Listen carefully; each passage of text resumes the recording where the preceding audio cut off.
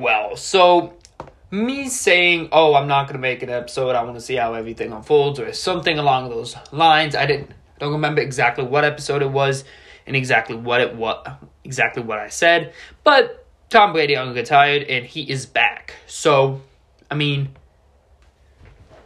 I guess it was a good idea for me not to make the episode just yet, and now, yeah.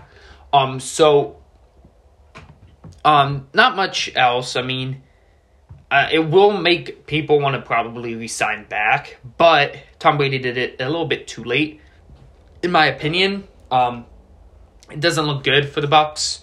There's a lot of guys who need to be re-signed. There's a lot of guys who need to come back, and there's not much to work with, to be completely honest. There's retirements in the offensive line. There's retirements in a good amount of places. I just don't really see how they can really claw back those players. So yeah, Tom Brady's back, and hopefully not better. So yeah, that's all I really had to say, and thank you guys for listening to this quick update.